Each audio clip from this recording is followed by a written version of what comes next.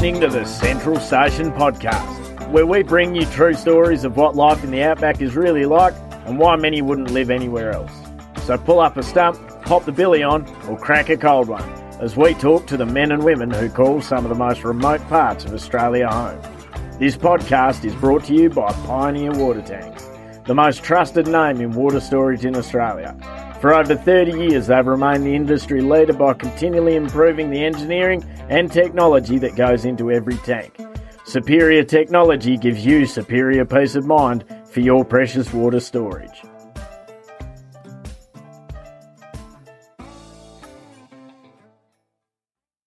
Welcome back to the Central Station Podcast. Imagine this, building a pastoral lease from scratch. I'm talking about walking onto a piece of land that has never been managed or developed. No fences, no man-made waters, no roads, nothing. Sounds like something from the 1800s, right? A story of the settlers? Well, this actually happened in the late 1980s when Chris Hengler purchased a new pastoral lease in the East Kimberley. In this episode, we find out how a Swiss backpacker ended up purchasing an Australian cattle station, why there's still no road access to Kachana over 30 years later, and about one man's mission to bring regenerative agriculture to the Kimberley.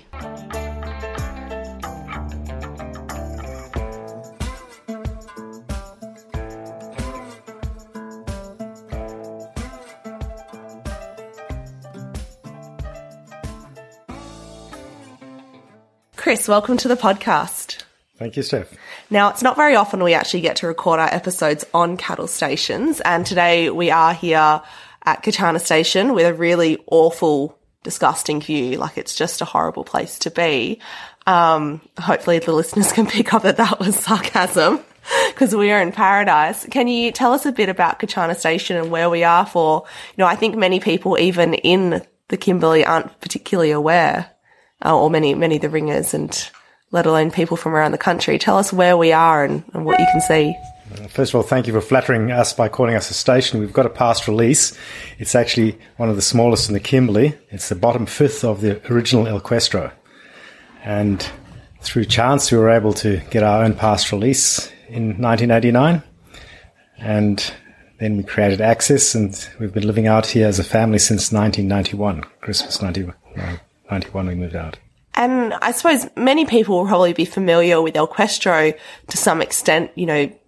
That's sort of when you think East Kimberley, there's the big gorges, and El Questro is just like this fancy resort, and it's all just amazing gorges and rivers and trees. And so what kind of country are we on to describe where we are for people who've never been up here? How would you describe it? We've got rocky rangeland. There's cliffs, some riparian valleys, a little bit of plateau country. It's country that no one wanted, which is why we had the opportunity in the first place. But it is absolutely beautiful. So we are out here, as I said, we're in Kachana Station. Technically, that's the name. You say it's not a station. It's pastoral lease, tomato. But we'll get to that later on in the episode and explain to people if they're wondering why we're going back and forth on this. But I want to start off with, you have such an interesting, everything about Kachana is so interesting, and all the people on Kachana, which is not very many at the moment. There's just three of us. When I go tomorrow, there'll just be two. Let's start from back from the beginning. So I suppose for people who are listening, probably picked up you have a bit of an accent. So where are you from, and where does this accent come from? Well, I was born and bred in Rhodesia, and that's where I put in my first 15 years. And then politics got in the way, and my parents decided to send us to Switzerland, where our ancestry was, to finish high school. And by the time I finished high school, I didn't have a farm to go back to, so I kept going. So Rhodesia is in Africa? It's now Zimbabwe. Zimbabwe. Yes, and so were your Africa. Parents from Switzerland then, or were they from... They immigrated a year before I was born. Okay. And, Rhodesia was home for all of us. So did you grow up speaking Swiss, or... Well, I've learnt that people in Switzerland also speak German, or did you speak like Afrikaans or whatever? I'm not sure. I know there's many languages in Africa, but did you speak one of those languages as well? Well, English was a language we went to school. I guess the the main language of the country, but there are a few native dialects. And my parents, knowing that perhaps we may have to go and finish our schooling in Switzerland, they decided to speak German to us children. So we grew up bilingual, which was very handy when we did have to finish our schooling in Switzerland. Yeah, that is. And so today you speak German, English, and a little bit of French. Yeah, it's very handy. And so what kind of farm was it in Africa? Like, how big are we talking? What kind of animals or crops? It was a little mixed farm, 1,200 acres and 1,200 hectares and another one as big that we're just leasing next door. And Dad did a bit of cropping. He did a few years of dryland farming, and the latitude is very similar to the Kimberley, similar sort of climate. And the rainfall was just too unreliable, so he built a little dam, found a good place to build a dam, and so we had a 70 hectares of irrigation, 2 crops a year, and then some cattle, some sheep. And then in the latter years, he complemented that with game farming. And that's I guess that's where my taste for using animals in the landscape and multi-species and all that, it all sort of started back there, where I saw things working. Yeah. And I also saw how species can complement each other. And when I came to Australia, I just saw there was a vacuum of people, animals, and plenty of open spaces. And then when it got to the Kimberley, there was the water as well. So I thought, well, we've got the main ingredients: sunshine, water, and space. Let's see what's possible. Okay, and you mentioned that because of politics you went to finish schooling in Switzerland. Yeah. What kind of politics, for those of us who maybe were still not even around back then? It was a civil war, and we lost our farm. Our farm was one of the first war areas or war zones. So it was taken off you? It's the government changed in 1980, and we were the first lot of white farmers who lost their land. But the writing was already on the wall for us, and but for a lot of my school friends, they started losing their farms by the time we were 50, and it was a lot harder. But in my situation, say, finished school, had nowhere to go, so I kept going. So I was able to start fresh with preconceived ideas. Yeah, true. Came to Australia with $150 as a tourist and spent 11 months having a great time looking around, and left with $150. And as you do in those days, you weren't allowed to work as a tourist, but you're allowed to help. And if people offered you pocket money, well, really? I was thankful for that. If they gave me board and keep, I was thankful. And, yeah. So it wasn't like the working visas that we rely on so many backpackers today, especially in this industry. So you weren't like coming here to work. No, I hadn't planned to come to Australia per se. Australia was going to be my first stopover on the way around the world, looking for a place where I could commit to. Oh, okay. And I had a 3-month visa. I thought, let's have a look at Australia in 3 months. And I realized very quickly, you're not going to see Australia in 3 months. And 3 months became 6 months, became 9 months.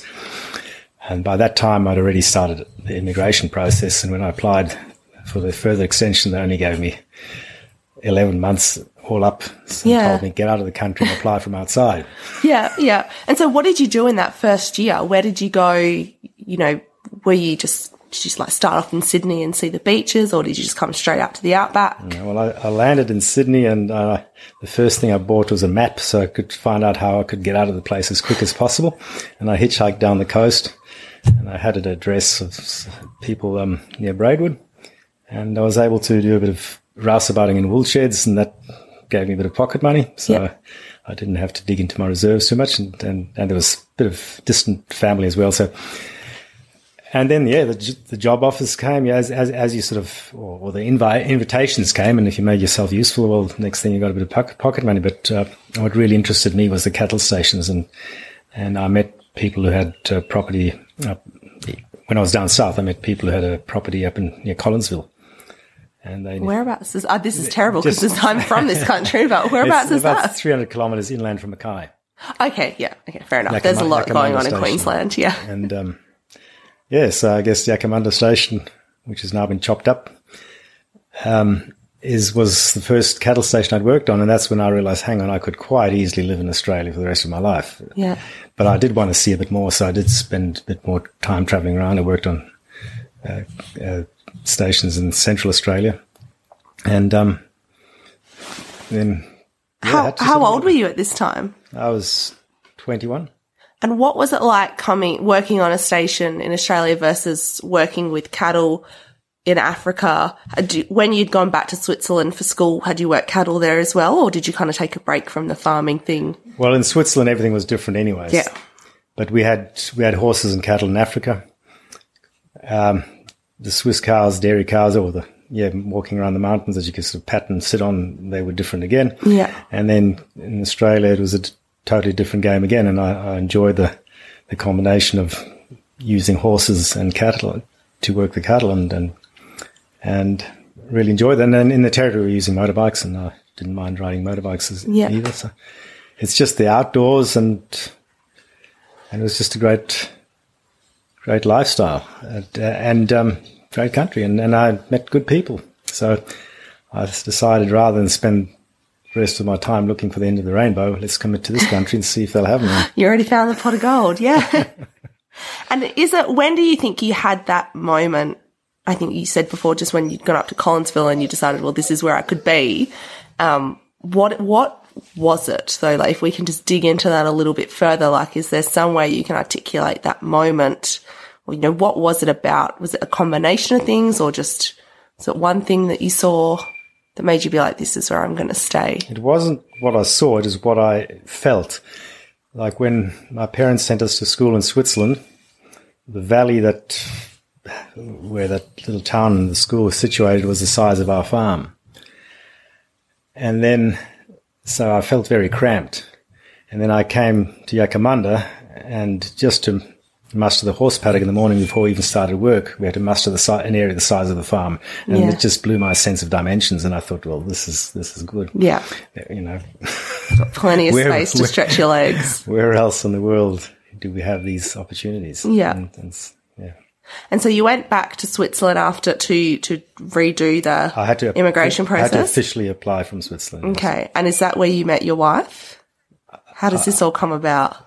Because the next time you returned to Australia, you returned with the wife and... No. Or did Jackie came a lot later. Oh, okay. So did you come back to Australia then? Yeah, I came back. Oh, interesting. Immigrated to Australia and worked on stations. I had a few sponsors. Yep. And so whereabouts were you working? I worked northeast of Alice Springs on Delmore Downs and Delny Station.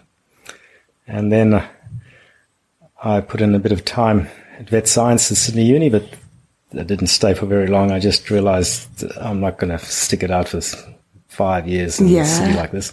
Wow. And then from there I wanted to do Ag College in Orange, and I was advised by someone in the pastoral industry to go and see if I could go straight to the cutting edge, and Stanbroke Pastoral Company took on that as sort of a jackaroo training program. Yeah. And I signed on as a jackaroo, and within 2 weeks the boss gave me a just gave me a stockman's wage. And I just worked my way into the industry, tried to learn how things were done the Australian way, and got paid to do it, and got paid to do what I liked doing. And it was, you didn't spend much money because you're out in the stock camp, and so once a year I could have an internal airfare somewhere. I could, every second year I flew to Europe. So it was, at the time, working on a station was good money. Not only that, the real fortunate part of it was that I came in 1979. That was a year after the big cattle slump. Mm-hmm. And 79, 80 cattle prices skyrocketed, and people on the land were spending money and they were in good form. Just for example, my boss at the time, he only had to catch and sell 6 scrub bulls, and it paid for a brand new Toyota Land Cruiser ute with bull barn and accessories. So, I don't think those are the days. We haven't got back to that yet. No. Goodness, no, absolutely not. Man, if that was the case, if that's all you needed to do to get a new Toyota, I'd be out there with a bull catcher now. We'd have more more cattle rustling going on, you reckon? Yeah. Yeah. And so how many years do you think all up you worked on cattle stations? Or how many years are we talking here? All right. So be about 4 years working on stations. Mm-hmm. And I did work out very early in the piece that I'm not going to end up with my own land working on stations, as a ringer. And I kept my ear to the ground. And in the early 80s, there was a real estate boom just beginning in Alice Springs. And I talked to a friend in Switzerland who was studying economics, and I said, if you can get some money, here's a place where we could sort of ride this wave. And he organised a bit of money, so we got involved in real estate with a local partner in Alice Springs. Yeah. And I still held my job with Stanbroke.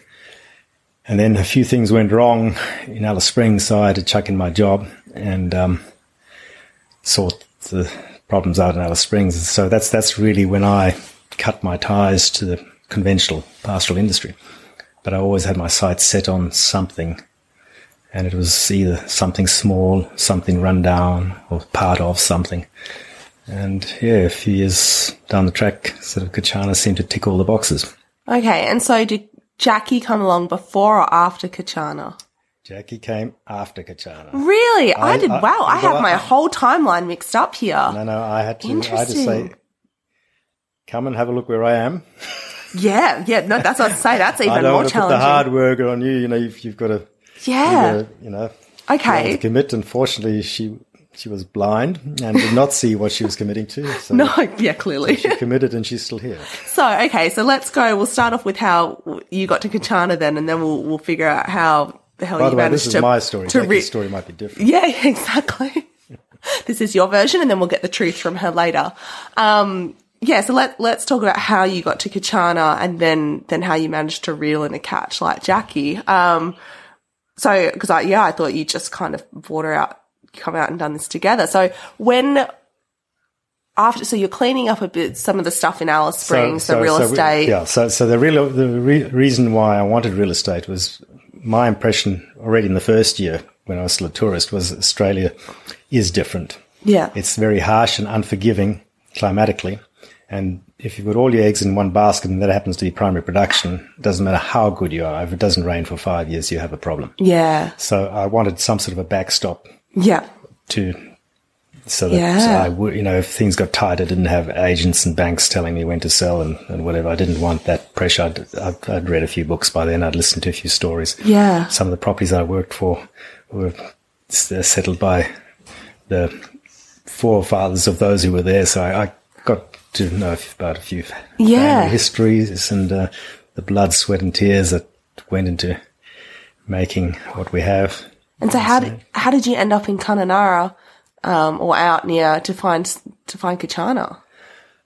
Oh, well, so we were in Alice Springs making money. We realised in 85 that this real estate boom is going to be a dumper, and we needed to get out and find something else.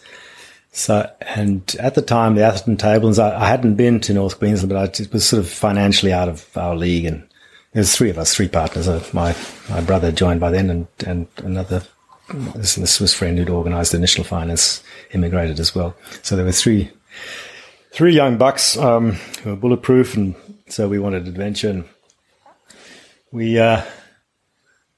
we heard about the Kimberley, and I met someone who sort of was raving about it and said, come and have a look. And so, that was early 85. We came up here, and Danny and I, and had a look around, and we saw the water. And I thought, well, this has to beat pulling bores and climbing up windmills and turn the windmill and there's no wind and that sort of thing.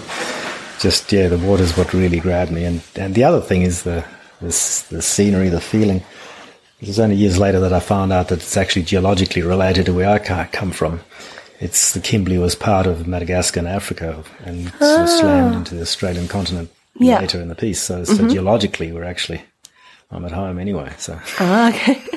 And Kachana didn't exist as Kachana back then. It was a part of Equestro. So how do you just look at a map or kind of decide, I'm going to go ask someone if they want to split off? Like, is that what you did? You just went up to someone and was like, hey, No, it was Or was it? We'd realised the Kimberley. We had one look at. There was one block that was going. There was one station that was for sale with a detached block. We had a look at that and made the people an offer. That didn't happen. Then there was another property that came up for sale. I came and had a look at that, and it wasn't what I wanted. And then the third time I came up to the Kimberley, we came to Kununurra, and that's when I saw all the water and that, and I also saw the real estate potential in Kununurra. So we got involved in real estate as the first. That was the first step. We were able to step into some real estate here, and then I got to know the people at Elquestra at the time, and at a visit there, I saw the station cupboard in the veranda. There was a map of the place, and there was this appendage to the south with the Chamberlain River flowing through it. And I said, "Hang on, and I've been through the upper reaches of the Chamberlain from the last trip, so I've got a feeling, that's interesting." And actually, these people were saying that they had more than they could handle. They would be looking at selling part of Elquestra, and they were talking about the Yarrabah area at the time. But that didn't tick my boxes. I said, "Well, what's down there?" And the guy said, "Well, I haven't been there." So I said, "Well, maybe that's what I'm after." So he said, "Well, if you're serious, we'll go halves in a chopper and we're going to have a look." So we did that, and it wasn't what I was after. I was looking for some sweet country and stuff similar to Tablelands. But there was, what I saw was these little wetland areas, these little oases in the middle of this rocky wasteland, or whatever you want to call it, rangeland. And I said, "Well, this water's got me intrigued." And this was June. I said, "I need to come back here in September when the country's sort of a bit drier and it's at its worst, nature's asleep." And so I did that. I rang up Dad, who was in Switzerland, needed a bit of R&R from an operation he had. I said, "Come on, need your rangeland experience.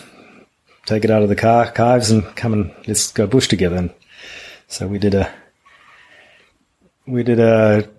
4-week trekking from via Springvale, Bedford, up the Chamberlain Valley or the Parallel Valleys into Kachana. Drove as far as we could get, and then from there on we walked. And every time we saw flowing water, we followed it to its source. And after 12 days, we'd arranged for a helicopter to come in, and we flew around the country again. And then chopper went out again. We did more walking to familiarise ourselves with the area. And Dad and I both came to the same conclusion: it's not cattle country, but it's that water is an asset.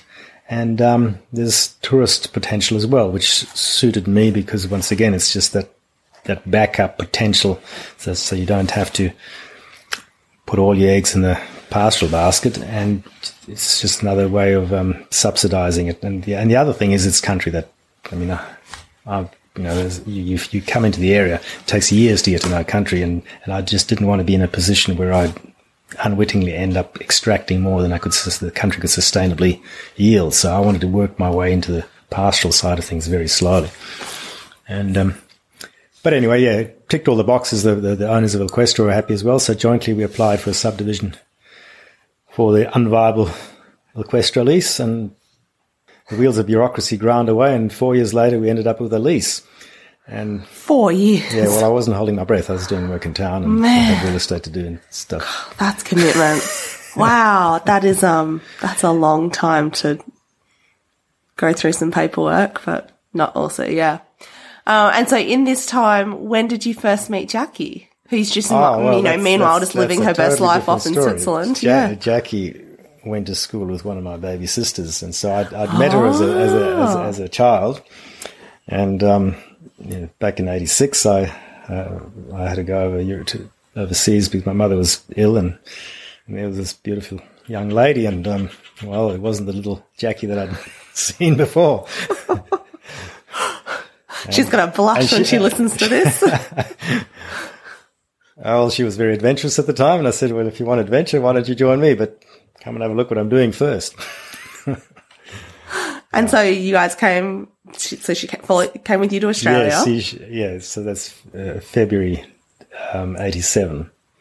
We came out, and the first thing we had to do is we had to tidy up a rental disaster in Alice Springs. So she was living in sheds while we were cleaning up the sheds and trying to renovate the places after they'd been trashed, because we hadn't been there. And so I thought, well, it can't get any worse than this. So I proposed to her. And I'm just going to lock this in right here. Oh, poor Jackie had no idea what was coming. Well, no, none of us. I don't think anybody ever does when they get married. But, No. but this sort of added a special twist to it. You know, I'm sure she thought, you know, she at least had flushing toilets and running water coming. Like, Oh, we had flushing toilets, all right.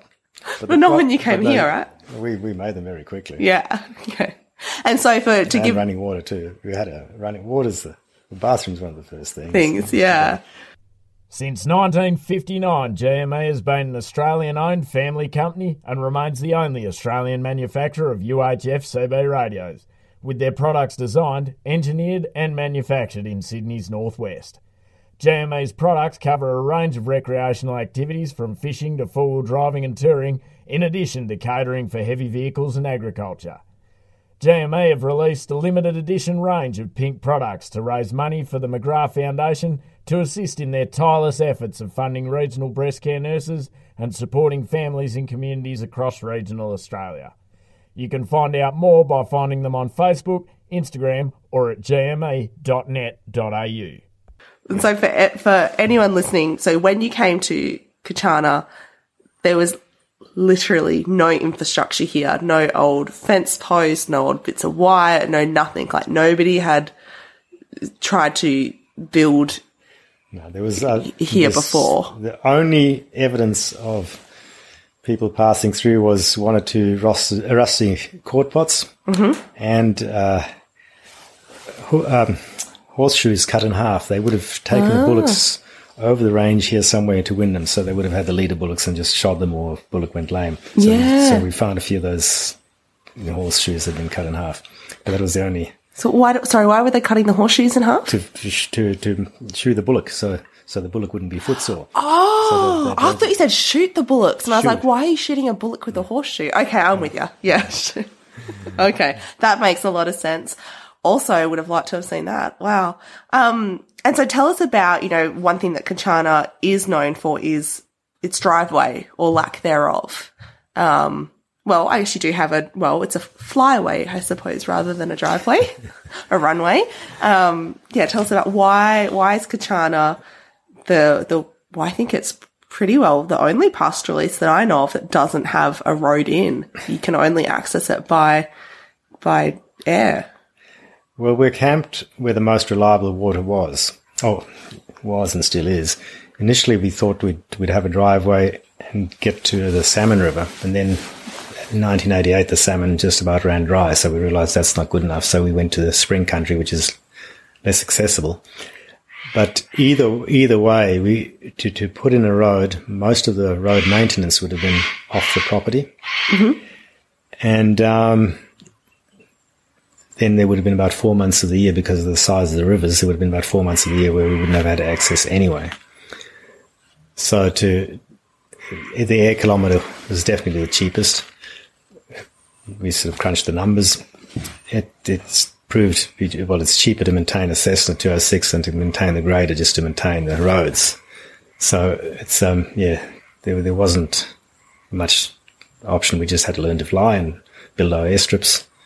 And who was out here with you at the time besides Jackie? Who else was flying out here? Was anybody else? Right, early in the piece, Jackie was in town because with the children. So I was right early. I had people come, young people wanted to adventure, help me. And sometimes, very often, I was on my own. I'd be out here for 2 weeks and then go in for a weekend and be out here for 2 weeks, just building the airstrips, and putting in some infrastructure like some sheds and also organising a phone service before, because it would have been irresponsible to come out here without some communications with the young children. And my business partner, by that time, Carl dropped out earlier. My brother, he was the first one to get married, and his wife didn't want a bar of it. So the Kachana was more a thing that Danny and I tried to do, and then Danny's wife,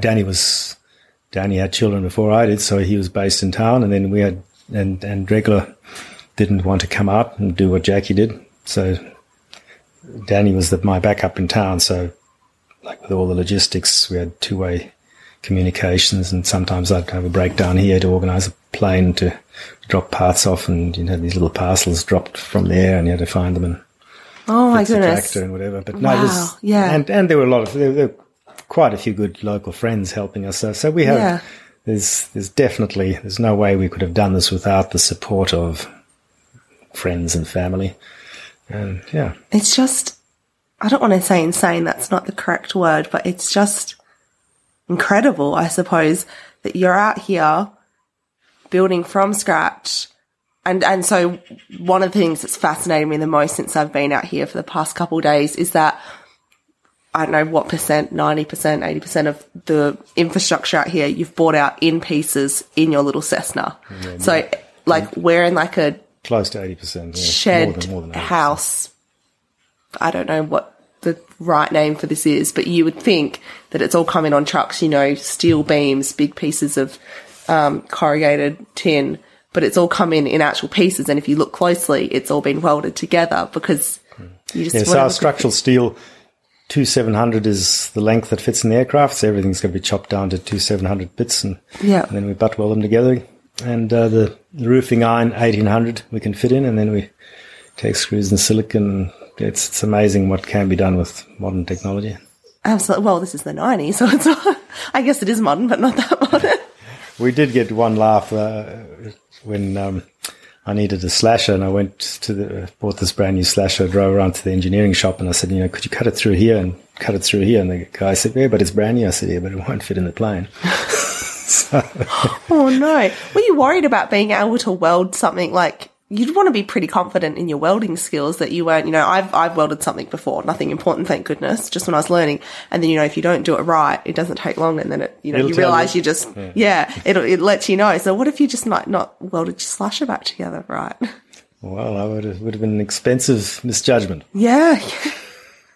Did you ever feel, so you flew, Jackie, doesn't fly and didn't have a pilot's license. How did that feel? I can only anticipate that there would have been a lot of pressure on you, whether external or self-imposed, that you're the sole person responsible for getting your family in and out. I mean, if there's emergencies that you did, like you said, you had communication services, you could call people, but really, like, everything comes down to you. Like, you are that person. Yeah, for quite a few years, I was in a linchpin situation, and it wasn't a good place to be, knowing that you had wife and children and a business structure that if you disappeared too soon, all of a sudden there'd be forced sales and that. So that there were quite a few years of anxiety. But once we had the airstrips under control, and we've got an airstrip where commercial people can land and that, and we've always had one or two commercial pilots in town who could land, and and also once it got to this level where I knew that the children could have stepped up to the plate if need be, the pressure sort of started relaxing, and so it's been, the last few years have been very pleasant. I suppose I have a terrible habit of envisioning the worst case scenario, and I'm just wondering, say this is, the kids are young, you cark it, or maybe, I don't know, become unconscious or something, maybe let's not go straight to death, and then the communication goes out, like, how do they, I guess you just, like, they can't get out. I mean, I guess they could have walked eventually, but did Jackie know how to walk out? Like, was there a... No, but or do people check on you every couple of weeks? And we certainly, I don't think there's ever been a situation where we couldn't have quite easily just stayed safe for a month without having had to go to town. Yeah. And somebody would have noticed eventually that they hadn't seen the Hinglers. No word from Kachana for over a month. We do know enough people, and we have got that many enemies. Okay, someone cool. would have come to have a look. Cool. Yeah. I'm always looking for, like, not just, plan A, B, and C, but I'm like, I want to go right through to Z. Like, I want all the plans. It's Danny, my business partner, and myself. True. We go back a long way. We were mountain climbing friends, and when you're on the edge of on the face of a cliff, you do like to know who's at the other end of the rope. So we do take sensible precautions. That's they may point. not tick the conventional boxes of bureaucracy, but we do take safety precautions. Yeah. And what was it like? So Kachana itself, while you're building Kachana, you were using off-farm income to build Kachana. So did you have to go and do work in town as well? Or was it? No, we did liquidate some of our assets in Alice Springs and refinanced and that. But no, Danny did the organised off-farm income. He was doing contract work. He started up another business installing satellite dish installations and that. And so he had the high-tech side. I had the low-tech practical environmental side. And we didn't have much middle ground except for our rental work. Yeah. But, we sort of somehow got things going. As a business model, I certainly would not recommend it to anybody. It was a bit of a mess. Just every spare dollar was thrown at Kachana, and just two little growing families used up the bulk of it. Yeah. What was it like raising a family out here for you? I'm sure we'll get a different take from Jackie, but for me, that was the best part. I had the privilege of growing up on a farm, and you didn't only just see Dad in the evening as a grumpy old man like a lot of my school friends did at boarding school. But it's you were there in the morning. You could go and bring him lunch out and then wherever he was, or you could join him for a ride around, or he took you along on another horse or whatever. So I have great memories of being able to enjoy both my parents, and that's something that I wanted to give to my children. I think that was great. And the other thing is, I always had the conviction that farm kid has a choice. I've seen quite a few city children take to the bush life like a duck to water, but in general, it's a lot easier for a farm kid. They tend to be resourceful. And if they want to go to the city, they can, but at least they can live, and use their own wits and get by. And that's what I sort of liked about raising children in the bush. What sort of things did you guys do together out here? Quite literally like a blank canvas. I mean, actually tell us about, because, not only were you building infrastructure, there are a few pets on Kachana. You've got some horses here, so the kids grew up riding. But tell us about the littlest pony. Shetland pony. Yeah. Yeah, well, once again, with farm kids, I think it's good for children to grow up around animals, because they learn at a very early age that it's not only about them. They learn to care for other things, and that the things can be vulnerable. And so I find one of the best ways to get children out of bed is make them responsible for milking, because there's a calf bawling, wanting to be fed, and a mum wanting to be reunited with the calf. So that's the milking was the first one, and we had someone in town with a dairy gave us a young dairy heifer. So very soon we were producing our own milk. So that was a great one to get the children onto the right foot there. And then of course horses.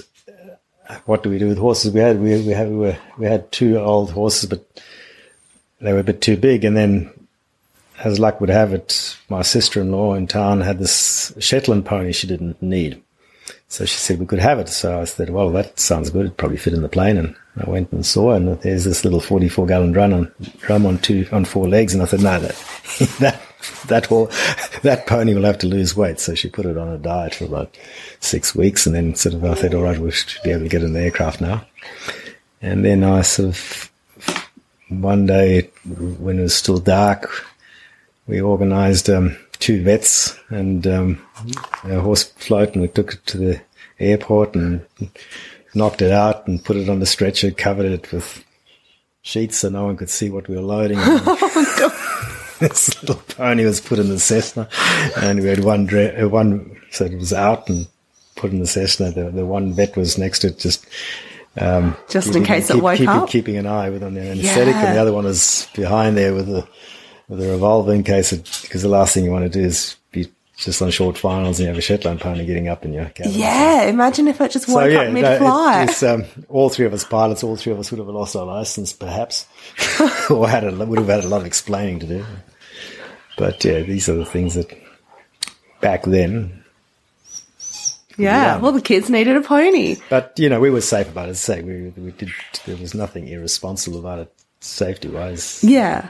It's just very unconventional. The dairy calves were less of a problem. You could just tie them down and yeah, true.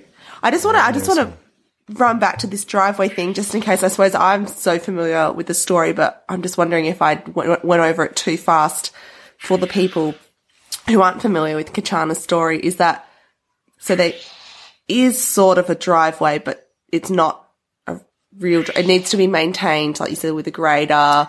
Well, you couldn't use it all year round. So because I just remember you wrote a story about you did use it sort of once, but it took you, was it 3 weeks to get this, to traverse the 80 kilometres?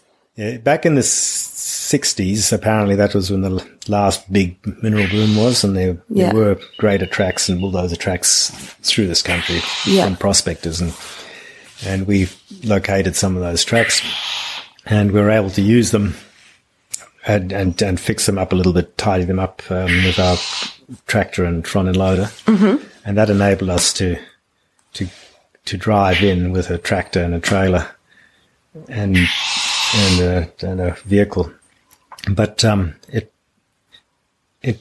took us quite a bit of maintenance and road work to get to the stage where we could actually get from El Questro into the central Kachana area within 8 hours. But then to get from there to where the water was, we had to do an 83-kilometre detour through 3 different stations, go south, cross the Chamberlain, cross the range, and then come back up in this valley.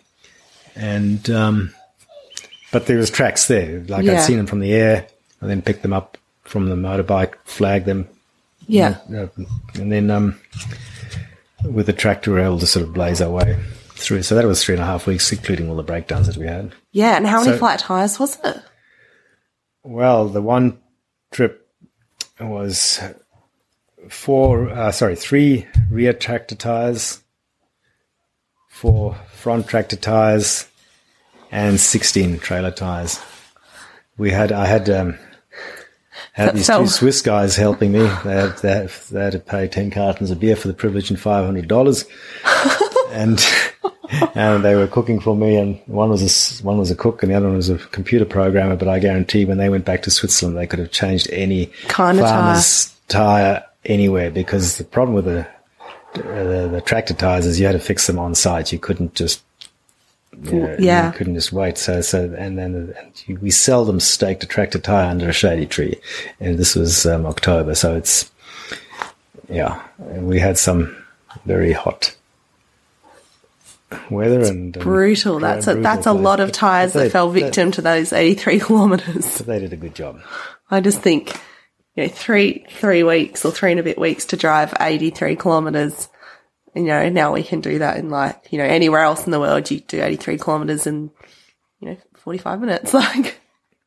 Well, hang on, well, not in a tractor though, but with a chopper we did it in 2 minutes. Yeah. So we spend more time warming up the machine and shutting it down than actually flying. Yeah. Ag Workforce specialises in recruiting for agricultural jobs, including farm work, station work and agribusiness across Australia. View current jobs, advertise a position or register as a job seeker at agworkforce.com.au. Kachana had some cattle when you came here on it? Kachana was officially overstocked when we arrived. Yeah. And part of the conditions were that we destock. So Peter Camp was the only man that I knew who was capable of the job. And it wasn't worth our while for a once-off operation to get all the gear. So Peter came in and on a contract basis and did the destocking. Okay, so we've spoken a bit about, finding Kachana, or how you came to Australia, finding Kachana, the fact that you just settled or developed, or built an enterprise from scratch on Kachana. And earlier I was saying it's a cattle station, and you're like, well, technically it's a pastoral lease, they're slightly different things. And I think that's something a lot of people will find very interesting, and something that I've had been trying to get my head around for the past few years. This is a pastoral lease. There are cattle here, but you know, and as I'm sure people have picked up, and that's why I asked about, you know, the off-farm income, is that you don't sell the cattle, correct, which is partially due to the fact that there's not a road out and we can't really just load them up in an aeroplane and send them to market. But also you've chosen to, from my understanding, you can tell me if I'm correct, but Kachana has been an opportunity for you to, rather than run it as a commercial cattle business, I'm trying to think of the best way to put this. So, you know, you've got a commercial cattle business where your main enterprise and goal is to produce beef. That's your income, yada, yada, yada. Whereas Kachana is a pastoral lease where you're doing a number of different things that don't necessarily involve the cattle being sold. It's almost like I feel, I know you may not like this choice of words, but like a private research station in a way. Like you're able to do, I can't tell from the way you're looking at me if I'm getting this right or not, but you're able to do things without that pressure of, you know, cause there's so many things I know a lot of people would like to do, but at the end of the day, if that main enterprise is their commercial income, you know, everything kind of has to come back to that point. Whereas if the cattle aren't your main commercial income here, you've been able to do some different things. I've probably just explained that in a very convoluted, roundabout way that's left some people confused, but Kachana is a cattle station that doesn't sell its cattle is one way to say it. Intriguing part. Which is why you don't like to refer to yourself as a cattle station, but as a pastoral lease. No, it's more, it's, I don't, what we're doing is very different, and I certainly don't want to be, telling anybody how to suck eggs, and I can't say that, what we're doing is representative for industry standards. Yeah. It's country that had been abandoned by its original inhabitants. It had never contributed to any industry. It was ignored by the pastoral industry. And in my bulletproof, naive way as a young buck, I thought, well, I could compensate for lack of experience, lack of local knowledge, and lack of funds by just perseverance and trying to apply the best sense that I could. Mm-hmm. And it's taken a lot longer. But what we always wanted is enough cattle for self-sufficiency, and there were about between 800 to 1,200 head here when we arrived, and I was legally allowed to have about 300 head managed properly, as long as it's not your core income. It should be a viable enterprise on its own. It wouldn't cover all the overheads, but it should be a viable opportunity, a viable enterprise in its own right. If you could sell them and get them off the property, do you mean? If you could manage them, you should be able to produce good beef. And I always said, well, I will be paid by paying guests to walk them off. And if I don't get the right price, I'll have paying guests paying me to walk them back, and I'll compost them. Yeah. Because you don't, unless you've got a financial death wish, you don't go that far out into Whoop Whoop and buy an isolated station or take on a lease in isolated country. It's totally unproductive, and think you can compete with the industry. So that's what I'm saying is I'm not an industry player. Yeah. And so if industry players see my results, you know, they've got to look at the context as well. However, the learning curve began when I really started by noticing that by the time we actually got out here, the very areas that attracted us, these swamplands and spring country, were deteriorating at a very rapid rate. So that's when I realized we actually have a problem, and the farmer in me, and I've got farm blood from both sides of the family, and it just rebelled. There's no way that I could make money with tourism despite all the potential, not knowing how I could stop the degradation that I was seeing on an annual basis. And so the question is, what do I do about the deterioration? So that's when I had to start digging into my African knowledge, where we could use herbivores to keep the vegetation healthy and the vegetation to hold the soils. And that's about the basis of my knowledge at the time is that, if you keep the plants healthy, the mowing, the mulching, even fertilizing and the pruning of plants that a herd does managed as a herd, you can improve soils and hold soils. And that's what Dad was doing in Africa in the 50s and 60s. So I knew that worked. So I didn't know whether it would work here. And I sort of ran and past the departments, and this was all pre-97, thank God. And so I got the blessing from the department to try, just try, see what happens. So we were able to fence off an area, and I started experimenting, and by 97 I was getting some very encouraging results. But the question, and so I'm an exotic species. My lease tells me I've got to use exotic species, and then I'm allowed to eat. In terms of cattle, do you mean? Well, Sorry? yeah, cattle. Okay. Exotic. I just wanted to clarify that because technically on pastoral leases in WA, people have to apply for a permit to plant exotic plants. Yeah. So, but when you say exotic species that you have to use, you mean? Yeah. So we're all new here anyway, right? Yeah. So just the Europeans came a few years later than the first humans that came to Australia. But we are new. Mm-hmm. So, and we brought new animals with us. And the industry ended up bringing a lot of new plants with us as well, and they were already in use in the Kimberley. So there's nothing that I brought to Kachana that wasn't already used within the industry in other parts of Australia. But but this was pre-permit system or whatever. So my idea was use the animals to stabilize the soils, and then at least we've got the basic ingredients in place without you're not losing the soils, because you need sunshine, soil, and water.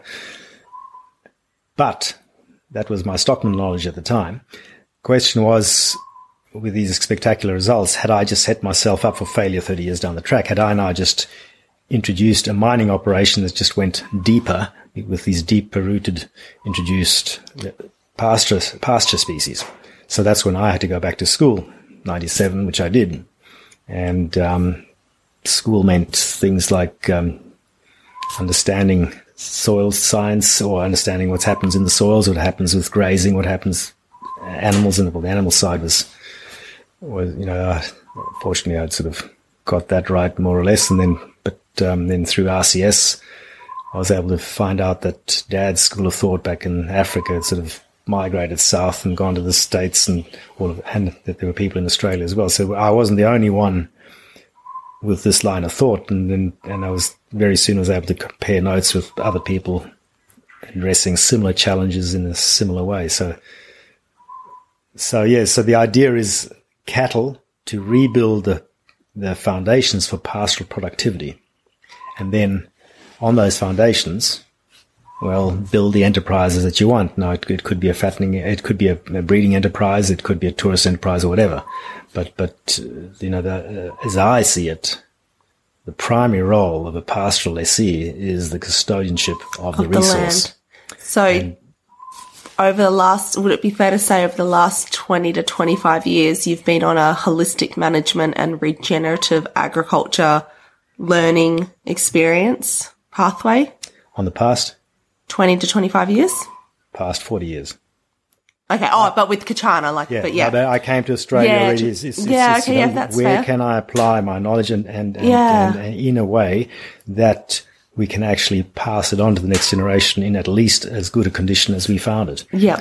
So, came here. Working as a stockman, you see a lot of things, and I worked my way across the north. I don't know the southern areas here too well, but sort of from Queensland and Territory, and you could see there was, like erosion, bare ground. There's a lot there, and it's safe to say that especially after having worked for a company like Stanbroke, that a lot of the money in the pastoral industry has come from mining the productivity of our soils, and then later selling land at a capital gain. It's not all, if we really analyze it, it's not as if we've, in general, made the country more productive. Yeah. Now, there's a few more episodes I want to do with you because there's so much for us to cover, but I just want to see if I can sort of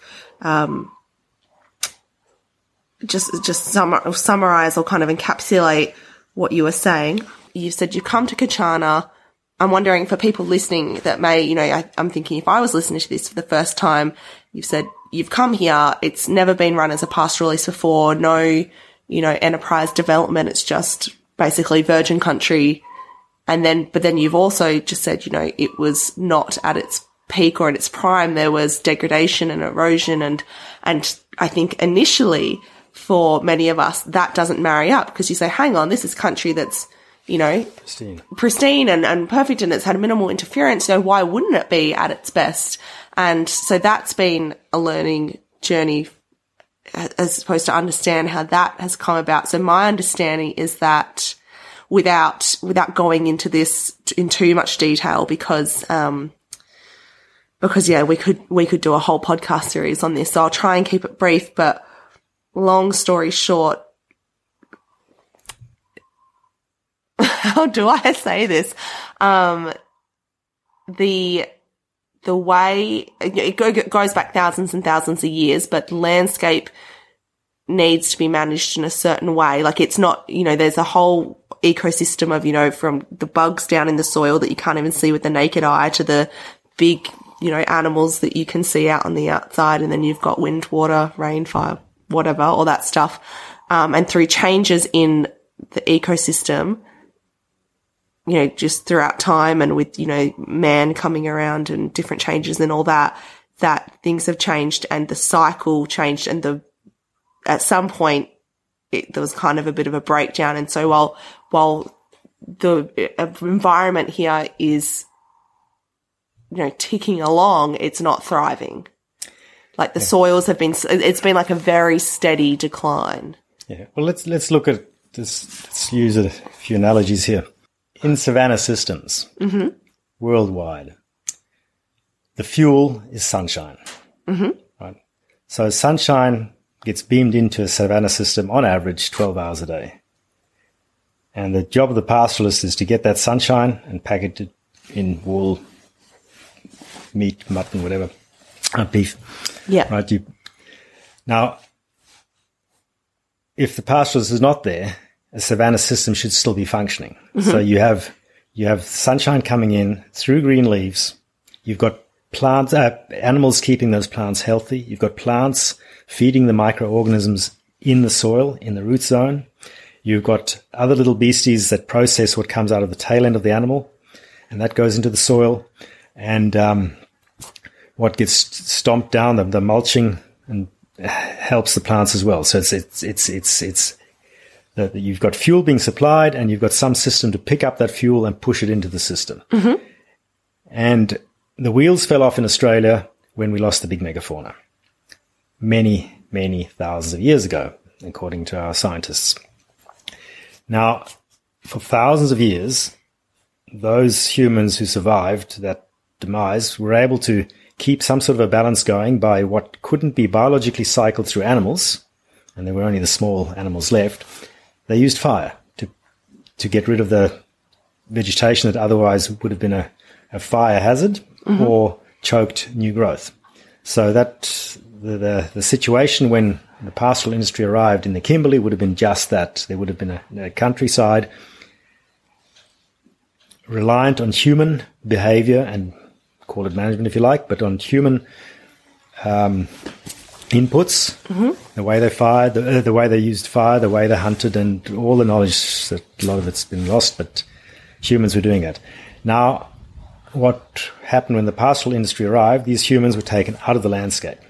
And the best analogy that I can come up with is after having driven over Sydney Harbour Bridge at rush hour, when everything's bumper to bumper and moving, and you've just got to tell yourself that bridge is solid, and you know, it's not everything's moving, it's just all the cars are moving. If I had quickly taken my foot off the accelerator, well, I would have had a pile up. And I could say, oh, I did nothing. Well, no, I did. I took the foot off the accelerator. By taking the managers of the country out of this landscape, which was the human, we caused a pile-up, an ecological pile-up, and that is still happening. So blaming the pastoralists or blaming our animals for the environmental degradation is just like blaming the guy who steals the battery or the tires off the wrecks that come along in the pile-up. So I'm not talking about the industry country. The industry country, the Downs country where the pastoralists came to, I suspect there would have been a very different scenario there. Yeah, but here... This country was abandoned, and pastoralism didn't come here. So it's just no different to you can have the most beautiful lawn in Kununurra. If you just decide, well, I'm not going to mow this wet season and no one's going to be there that dry season, well, come September, October, all you need is one match, and that's going to be an incredible mess. And that's what's happened in this range country that no one knew about, and it was happening. And when we arrived here, we sort of saw the tail end and that of these fires. There was the fuel loads had just about gone.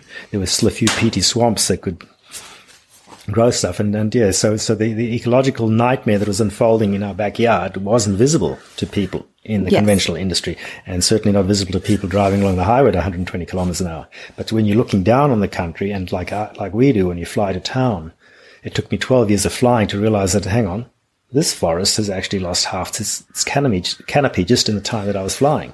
Now I fly over, and we'd say, it hasn't got a canopy, and there's a great big gully going through there. So we're losing so much vegetation and then ground cover and then soils, and just without even being there. So it's And so what you've been doing on Kutchana, without, because you don't have to I hope this doesn't sound wrong, but because you don't have to manage it as a commercial cattle property, because you've got that, because it's run differently.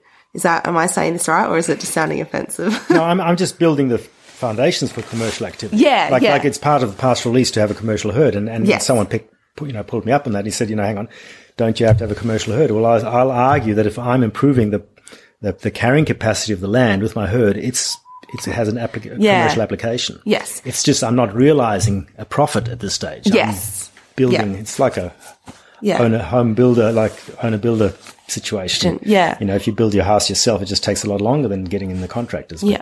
But so essentially what you've spent your time here at Kutchana doing is you've got lots of little projects going on, but you've been finding a way and doing so much learning, and you go away from Kutchana, you bring people to Kutchana to try and work out opportunities and strategies to basically rebuild ecological health, build back that soil. This is stuff that's been going on for hundreds, probably thousands of years, slow, whatever's been happening, and you're just trying to find a way. And it's fascinating, and that's why I'll save it for another episode. But I just kind of want to leave people with an idea of the work you do here, so they can also go and find you on Facebook and the website and come out and visit, maybe not, because you have to be invited or you have to have a pilot's license. You can't just rock up, literally, unless you want to walk for several weeks. But you're doing work here to see how cattle can be used to improve, or not to improve, but to regenerate the landscape to how it should function or could function better. Yeah, and initially it was sort of self-serving because, we'd put in money and we put time and we have ambitions. But it was only as I started learning and with more flying, I realized, hang on, it's not a local problem. We have a challenge in the whole region, and in fact in Northern Australia. So what I'm learning, in my mind, has a relevance to most undermanaged or not managed country in Northern Australia. So it's that's when I decided, maybe I need to tell people about it, and then the shoot the messenger syndrome came in, and I made myself unpopular. But it's not about us. It's not about egos. It's really about what do we want to leave behind for our grandchildren. So I can cop a bit of flack if my grandchildren can thank me for it later. Yeah, and I'll put links. I might not be around.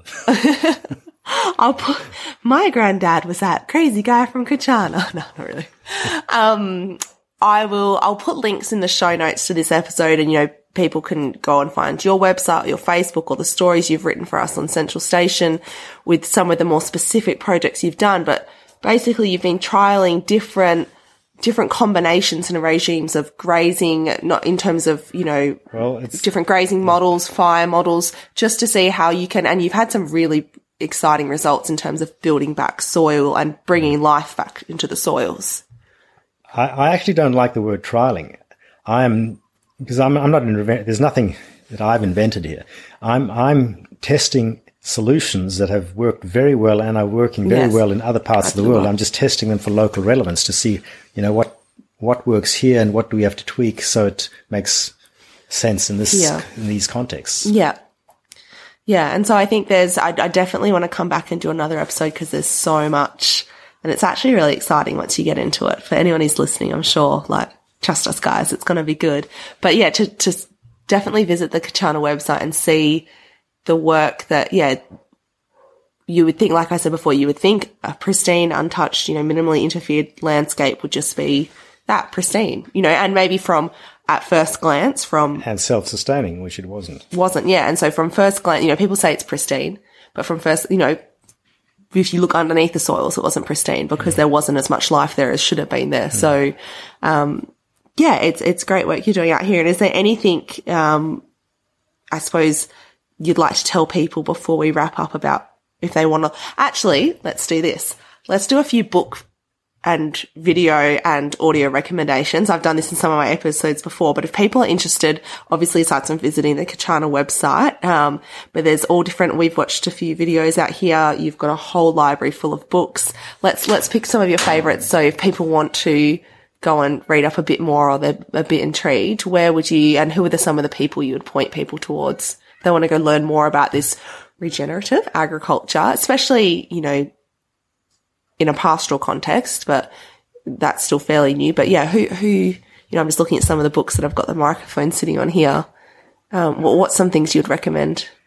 That's a hard one because not everybody's interested in the technical stuff. Most of my books are the technical, the detail. Mm-hmm. But I'd say that the single best book for a broad understanding of the challenge is Dan Daggett's book, The Gardeners of Eden, Our Importance to Nature, because it's written in a way that anybody can understand the challenge, and then you can start asking questions. And I encourage people, if they read this book or visit our website, if they have questions, just send an email, ask the question, because we can just answer from our perspective. We are all still learning.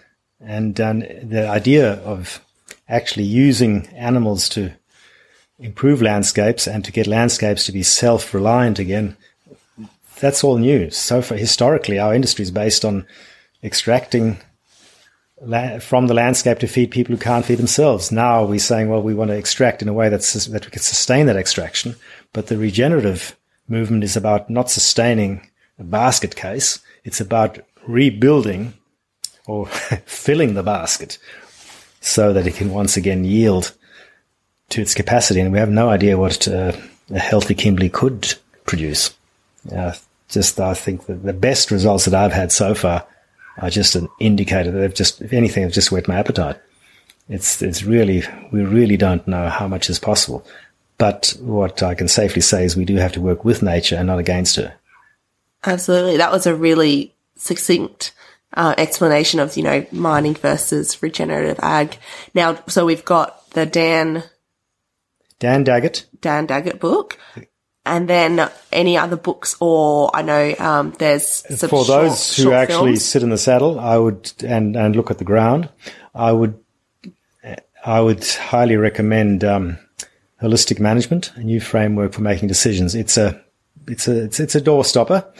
But as far as understanding how the ecosystem works, it can save you an awful lot of time and a lot of mistakes. Yeah. And especially someone getting into the industry, I highly recommend working your way through that.